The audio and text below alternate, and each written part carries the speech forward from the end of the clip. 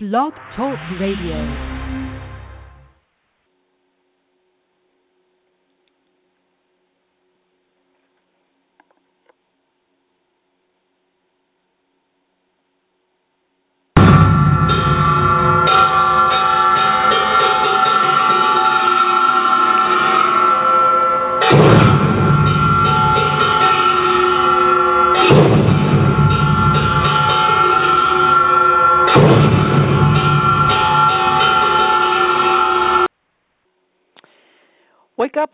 Wake up, everybody.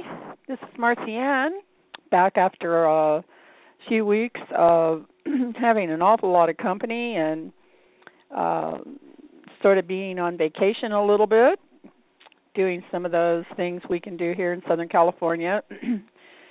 My family seems to enjoy having someone that lives in California where they can come in the winter. So, but I'm back. And today, this is my news headlines for News Junkies show.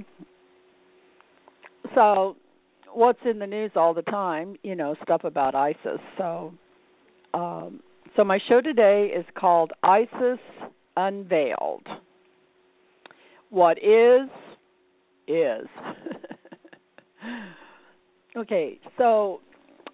Back in the late 1800s in England, there was a lady named Helena Petrovna Blavatsky, and she wrote a book that she called ISIS Unveiled. I would like to call your attention to this book today because at the time she wrote her book, there was a Muslim resurgence in Europe. It wasn't called ISIS at that time. It was called Muslim Crescent, as it proceeded from Turkey, which has the crescent in its flag. And so today our Muslim resurgence is being called, curiously, ISIS, which was the title of her book. And also this year we're going to elect a new president in the United States, after having had 8 glorious years of peace on earth, goodwill towards all men, as the activating force and philosophy of our country through the divine leadership of President Obama. I believe that most people just have no conscious awareness of that this has been the case. I think most people just live their daily lives. They're just born and grow up and follow the standard pathways that are already carved out by those who have gone before, many times just on the path of least resistance. And perhaps we have forgotten that within us we have the spark of the divine that leads us to pursue happiness. Now, in her day, Madame Blavatsky was the leader of an esoteric philosophy that is now called Theosophy. And in this book she wrote, called ISIS Unveiled, she examines in great detail this path of least resistance. She suggests a path of ascendancy beyond the normal, and she throws in a lot of Disney magic just to keep things interesting. Now, I wanted to share with you some things that I have gotten from reading her book. First of all, light. You know, let there be light. Light is the first begotten son of the union between concealed wisdom, who is the father, and the deep, which is the mother. Now, light is a life principle. It is the anima mundi, which is birthed and begins to pervade the universe. Light is the electric energy of all things. Light is the great magician. And under the divine will of the architect, its multifarious, omnipotent waves give birth to every form, every living thing. Light is androgynous, male and female, wave and particle, beams exist the beginnings of all physical and chemical action, of all cosmic and spiritual phenomena. It vitalizes and it disorganizes. It gives life and produces death. And from its primordial point, it gradually emerges into the existence of myriads of worlds, visible and invisible, celestial and terrestrial bodies. It lighted a fire, which we now call the sun, and the rays of this primordial energy provided an environment for future expansion of the light into more and more and more forms until there was you and me. Okay, I'm going to read one sentence from her book. All that is upon and within the earth, all mineral and vegetable forms, all animal forms, our bodies, our brains, are all formed of materials which have been drawn in from those depths of space surrounding us on all sides. The Hermetists and later the Rosicrucians held that all things visible and invisible were produced by the interaction of light with darkness, and that every particle of matter contains within itself a spark of the divine essence, spirit, which, through its tendency to free itself from its entanglements and return to the central source, produces motion, and from motion forms all are born. Thus, everything has this spark of life, and thus contains the rudimentary possibility of being able to transmute into locomotive new creations, higher or lesser in their grade, more noble or more efficient or lesser noble, more distinguished in some way never to have been before, independent with the absolute will to expand and thrill with higher and more vivid force, to urge forward with more abounding, informed purpose, all wrought by planetary influences directed by the unseen spirit workers of the great original architect. Well, I'd like to break this down just a little because this is just a fascinating look at a lot of answers to many questions that I hear people ask. Why did God let this happen? Why did this happen to me? Well, what can I do about it? Well, what has this to do with me? I mean, leave me alone. I'm doing the best I can. But back in the 1800s, there was still some idea about how all things visible and invisible are produced by the interaction of light with darkness. Today, we have thousands of ideas of what is light in the first place and what is darkness. But beyond the great diversity that surrounds everything and everybody is Madame Blavatsky's next statement. Every particle of matter contains within itself a spark of the divine essence, spirit, and through which its tendency to free itself from its entanglements. Don't you sometimes feel like that? Man, I wish I could be free of these entanglements. That's the divine spark within you crying out to return to the central source. And that's what produces motion, if you'll allow it.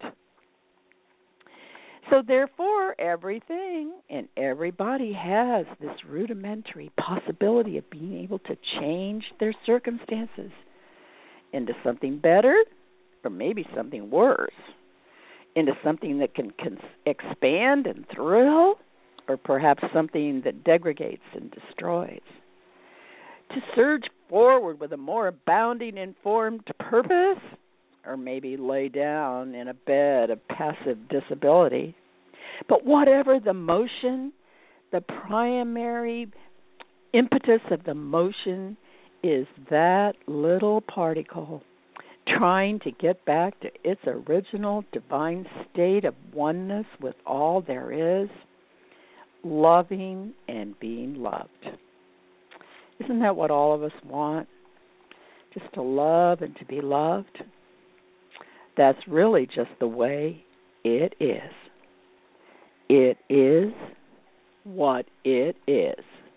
It is ISIS unveiled. It doesn't matter who's moving. I mean, whether it's extreme Muslim militants or peaceful schools of dolphins. The action of the motion is to return to our original divine state of oneness with all there is, loving and being loved. So I said that Madame Blavatsky lived in a time of a different resurgence of the Muslim religion, and here's what she said then. We've had the Crimean War, during which the alliance of the Gaelic cock and the English bull interfered with the political designs of the Russian bear. It kind of sounds familiar, doesn't it? And in 1856, the war was ended, and Turkey, or the Crescent, closely escaped destruction. And now, in the present year, which for her was 1876, the most unexpected events of a political character have just taken place.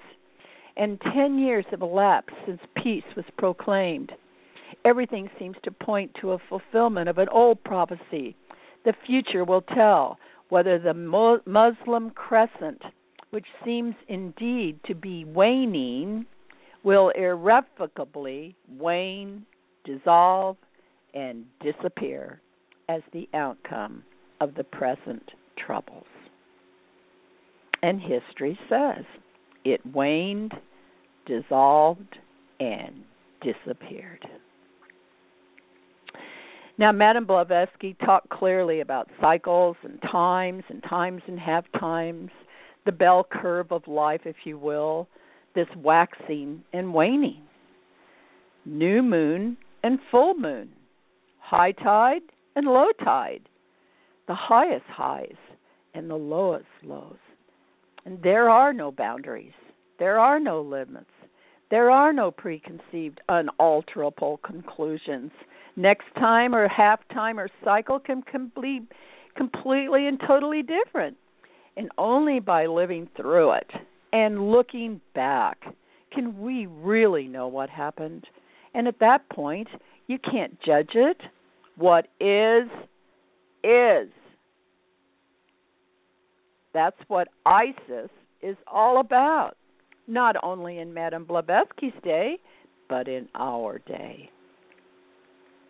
And I believe that after 8 years of a precarious peace that has been assailed as weakness by and through our president, we're looking at a resurgence again of Muslim extremism, but seems to be either waxing or waning, depending upon who's doing the reporting.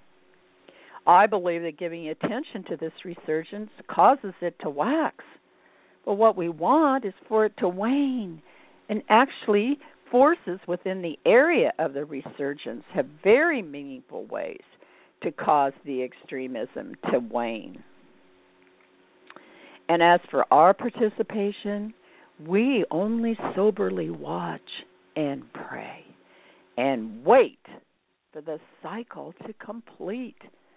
And any presidential candidate that offers any other solution is a terrorist and is empowering the terrorists. Also in the news this week, I heard an interview with George Soros. He's one of the richest men in the world, and they were asking him about the economic situation in the world. And he says that we are in a time in our evolution here on Earth that during his lifetime, and he's 85 years old, we have never been in before. So no one knows what to do. And they try this and they try that. Different folks have different strokes. And sometimes people get together and compare notes to try to come up with something better, but mostly they don't, because everybody has their own special interests they're trying to control, and they don't want to work with someone else because they don't want to have to give up anything. Most people just want more, not understanding that there are cycles and circles and a downside to the bell curve. To go up, sometimes you have to go down. Well, we are on the waxing side of the bell curve economically right now, with 77,000 young people each week entering the workforce. And we are on the waning side of terrorism and fear and manipulation and control.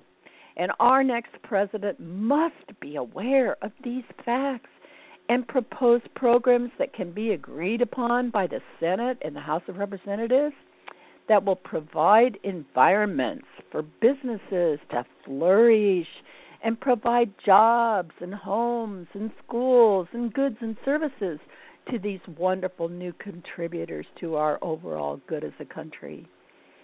We just need to take down the caregiver of that world flag and concentrate on the United States.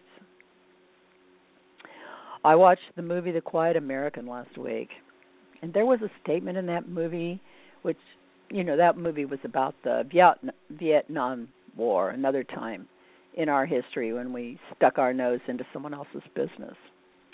And this American in Vietnam said, "Well, our country's barely 200 years old. We hardly know how to take care of our own problems here at home. What nerve these other countries have to expect us to solve their problems that they haven't been able to solve for over 5,000 years, and they think we can come up with an answer for them?" And Denmark has just been proclaimed the happiest nation on earth. And a reporter went on the street and asked why they were so happy. And everybody said, "Well, we care about each other. We trust our government. We know our government cares about us.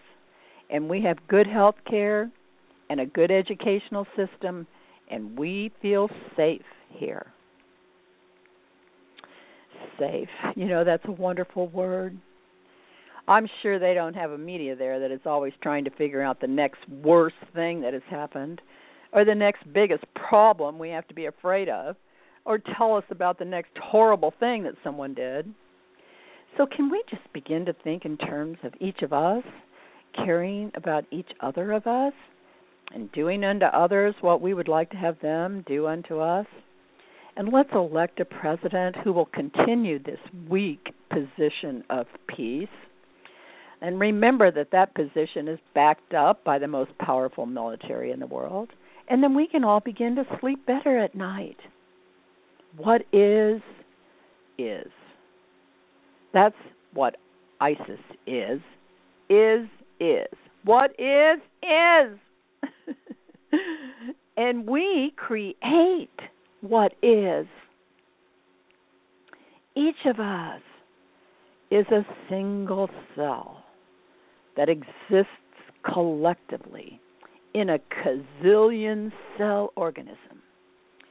And each of us has the abilities to be a stem cell and create whatever is needed to ensure that our own cell is working perfectly, because that's the best way we can help the whole organism work better. So today, just take a look around you. What is right now. So what part of what you see do you like? And what part of it would you like to see changed? What changes would you have to make personally that would then allow you to contribute to the whole organism in a positive and productive way? Because each moment is a crossroads of choice.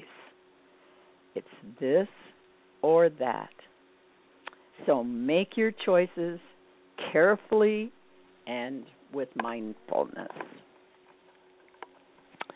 And this is Marcianne, and I'm going to say aloha for now as I play my mission bells from San Juan Capistrano Mission that proclaims celebrations of love and being loved.